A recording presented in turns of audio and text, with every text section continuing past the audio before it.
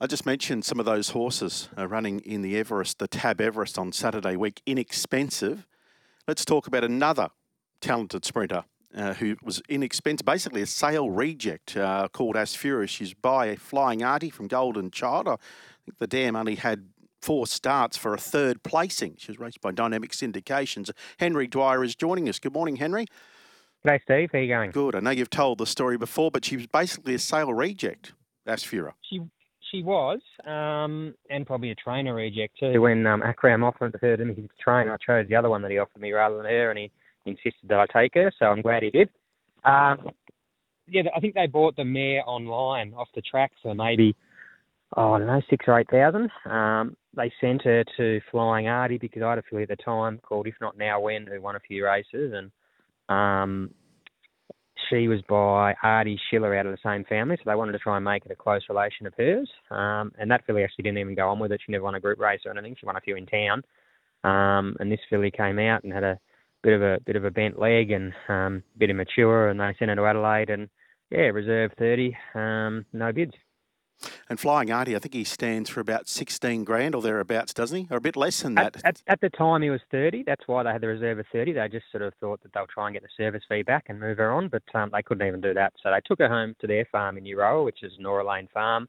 They had another filly there that they'd passed in as well, a filly by unencumbered, and they gave me the option of picking which one I wanted, and obviously I chose the other one, and Akram wouldn't let me leave without the Flying Artie filly, so I'm glad he insisted. Yeah, 16 and a half actually at Blue Gum Farm these days, Flying Artie.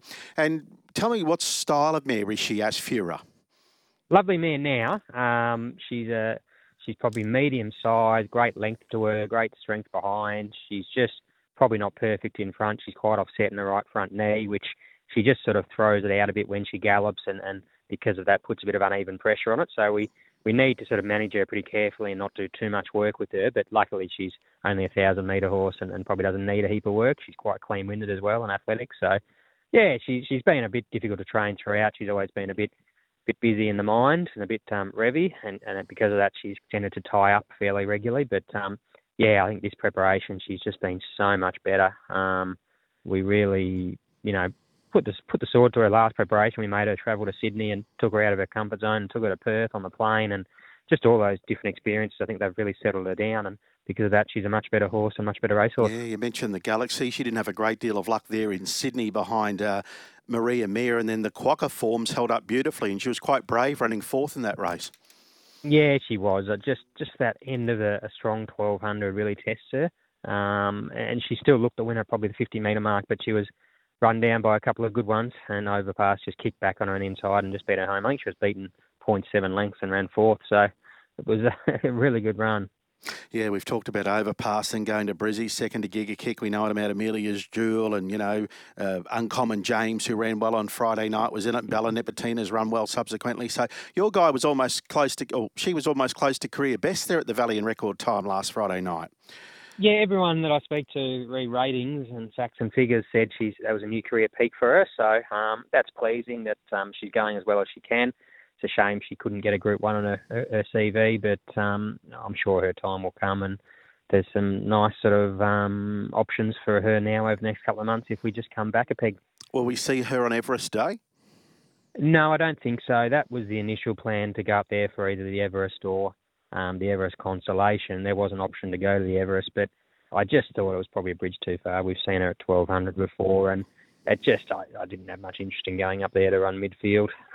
So I think the Consolation would have been a good race, but I just feel like, she had a pretty hard run the other night and she tried her heart out. I just think it's probably unfair to put her on a float to Sydney, regardless of the money. So we'll probably either run at Caulfield next Saturday in the Scalacci, or wait for the Caulfield Sprint the following week, which will be 3 weeks between runs. That's the race she won last year. What are the conditions of the Scalacci?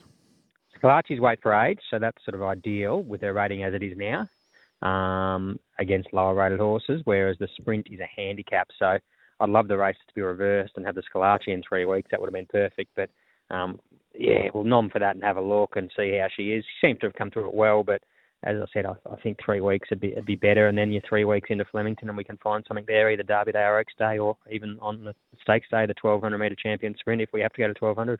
Credit to Mitchell Aiken as well. He's done a lot of work with her. I know when we visited your stables, you were telling us about that he turns up and some of those mornings and rides of work and so on. He handled it beautifully there, didn't he, on Friday night? Sat at 1-1 and behind Acro Manchula. Yeah, he did. The race panned out beautifully, and Mitch had a plan going out, and it all came to fruition, and couldn't quite get the job done, unfortunately. Just ran into a freak, but she ran as well as she could, and she had a beautiful run, and he rode her as well as he could, and just not quite good enough on the day. All right, well, that's Asfoora. Good luck with her, the Flying Artie mare. Just a couple of other horses. By the way, I noticed you've got horses nommed, have you, for Gunbower on the weekend? Because Jack Styring comes to mind. He called 60 Gunbower Cups extraordinary. And I always think of Jack every year when this comes around.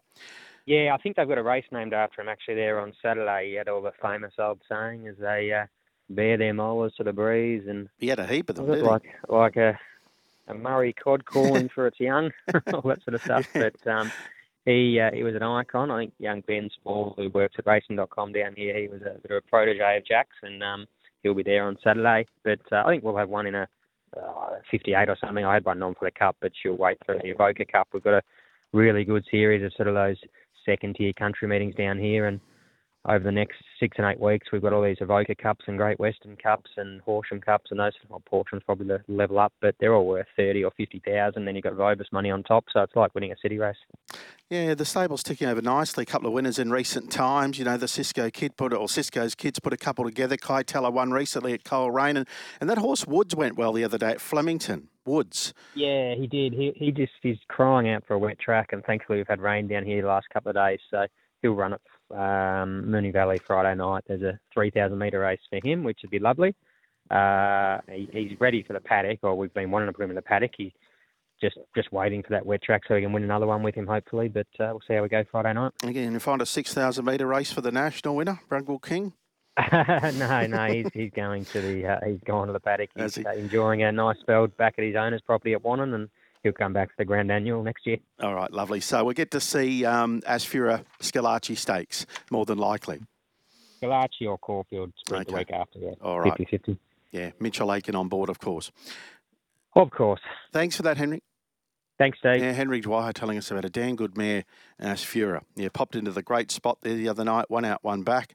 And we know about Imperatrice. She's some are saying if she was in the Everest, she probably would go very close to winning it anyway. A very brave second. And as Henry said, all the ratings guys that he speaks to said it was probably career best. And we know her record should be better. There was a few occasions, particularly at Moonee Valley, when one night, that was last year, wasn't it? In the September, she should have won one of those 9:55 scampers. It was just a train wreck. She should have bolted in. And, of course, the Galaxy and a few other races, she hasn't had the best of luck. But still, she's got this record of 13 starts, 7 wins and also 3 placings.